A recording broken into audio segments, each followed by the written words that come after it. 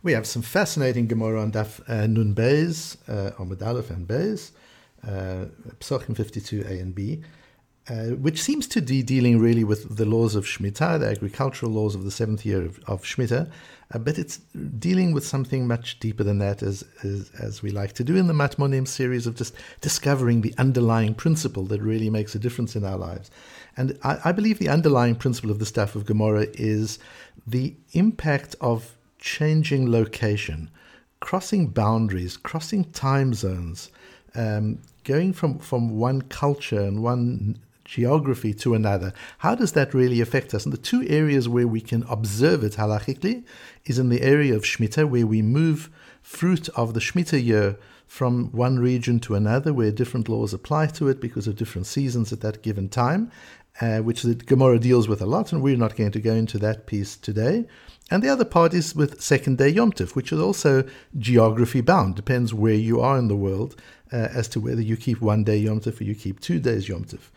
And the Gemara starts with the comment of Rav Safra, where Rav Safra says Rabbi Abba, Rav Safra says to Rabbi Abba, take me as an example. I know how to work out exactly when Rosh Chodesh is. So b'yishuv lo avidna, in populated areas and communities, I certainly wouldn't keep 1 day Yom Tov where everybody else is keeping 2. Because that would cause difference and divisiveness.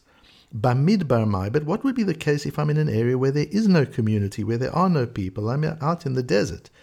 What would be my din at that time? Amar lehachi amar Rav Ami. So he answers him. Rabbi Abba answers that Rabbi Ami said, "B'yishuv asur." If you're in a community area, of course, you have to keep 2 days. You may not keep 1 day.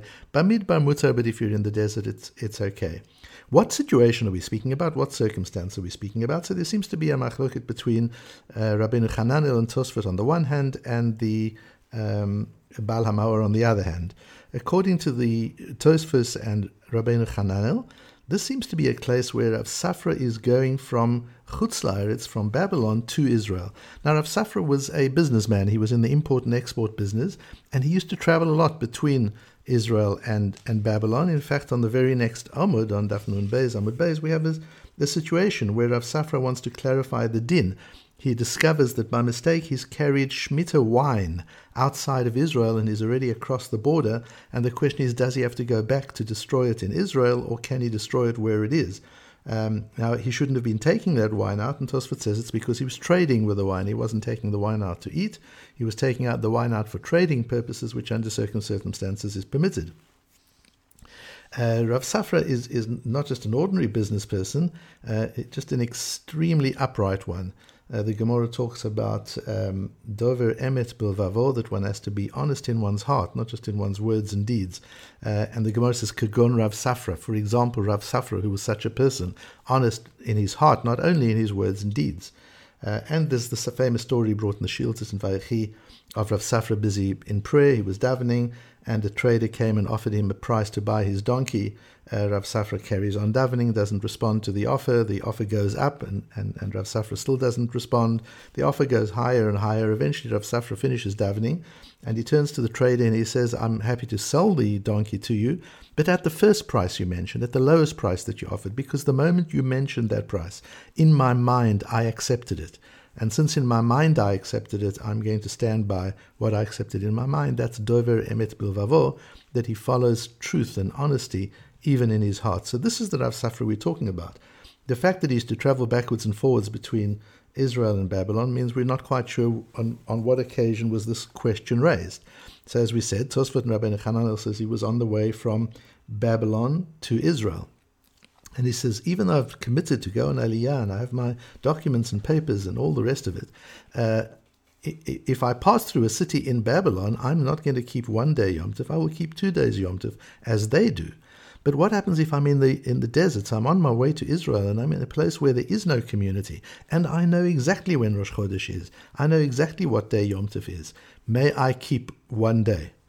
And the Baal HaMaor learns that it's the other way around. He's on one of his trips from Israel to Babylon, And he says, when I get to a city in Babylon, of course I'll keep 2 days, even though I'm a Ben Eretz Israel. I am Israeli. I come from Eretz Israel.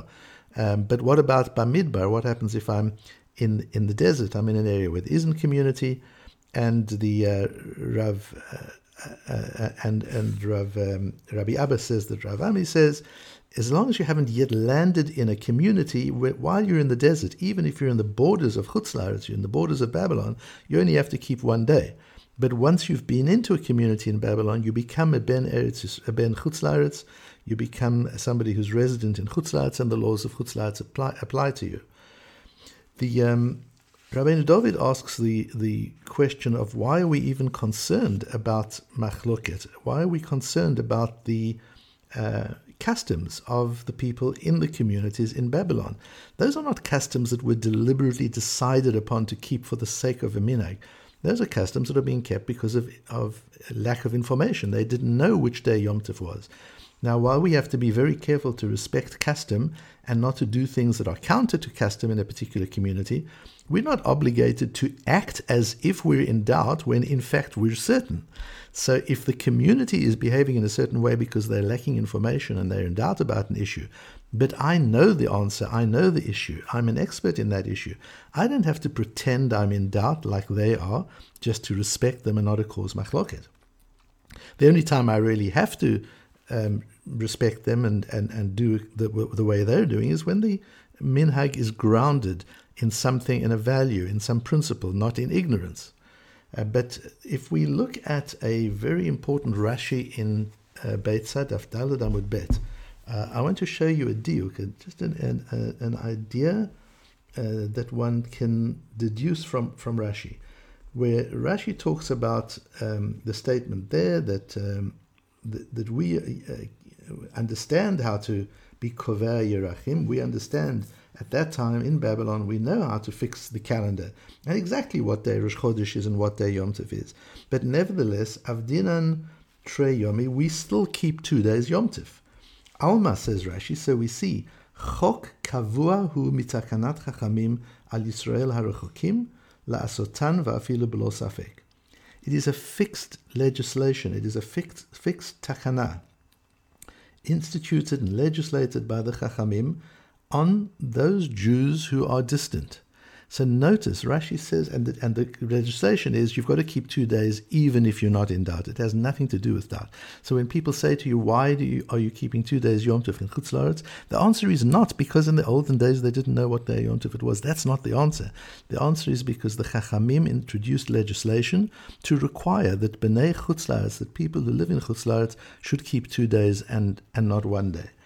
And as we learned a few days ago, we don't always know all the reasons for these tachanot. Sometimes a mechanism will be used, a reason will be given as the mechanism for the law, but that isn't the philosophic reason for the law necessarily.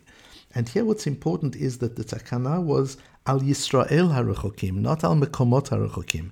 The law was made for those Jews from distant towns and different places and communities, not those places. The law was not on the place. The law was on the person. Are you a Ben Chutz La'aretz or are you a Ben Eretz Israel? What is your status? Because you see, people are defined not only by who they are, but also by where they are, by the context, the cultural and the geographical and the social context in which they're living. That plays a part in defining who you are. And the quality of a Ben Chutz La'aretz is different from the quality of a Ben Eretz Israel. One who lives in Chutz La'aretz and thinks in those terms is different from one who lives in Eretz Israel and thinks in Eretz Israel terms. And what is the difference?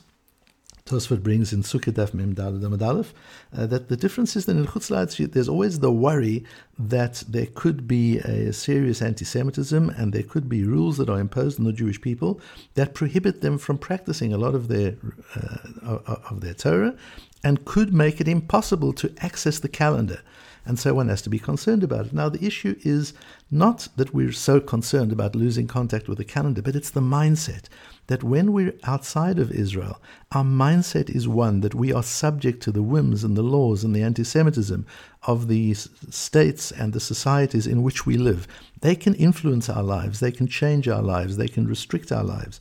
When we're in Eretz Israel, we don't have that concern, so we think much more freely. It's a different way of thinking, and that's why we're called a Ben Eretz Israel or a Ben Chutz La'aretz.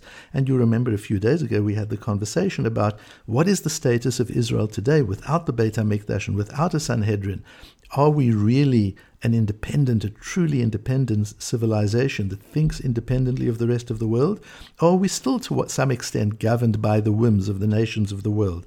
And therefore our thinking is more like Chutz La'aretz than it is as Bnei Israel. And that's why we found that there were certain Rishonim, Rashi and the Raavad, for example, who paskin that you've got to keep 2 days Yom Tov even if you've lived in Israel all your life. So just a different way of looking at what Israel is today. But now we understand Rav Safra's question a little bit more. Rav Safra is saying, I'm not asking about the communities and the boundaries that I'm crossing. That's all clear.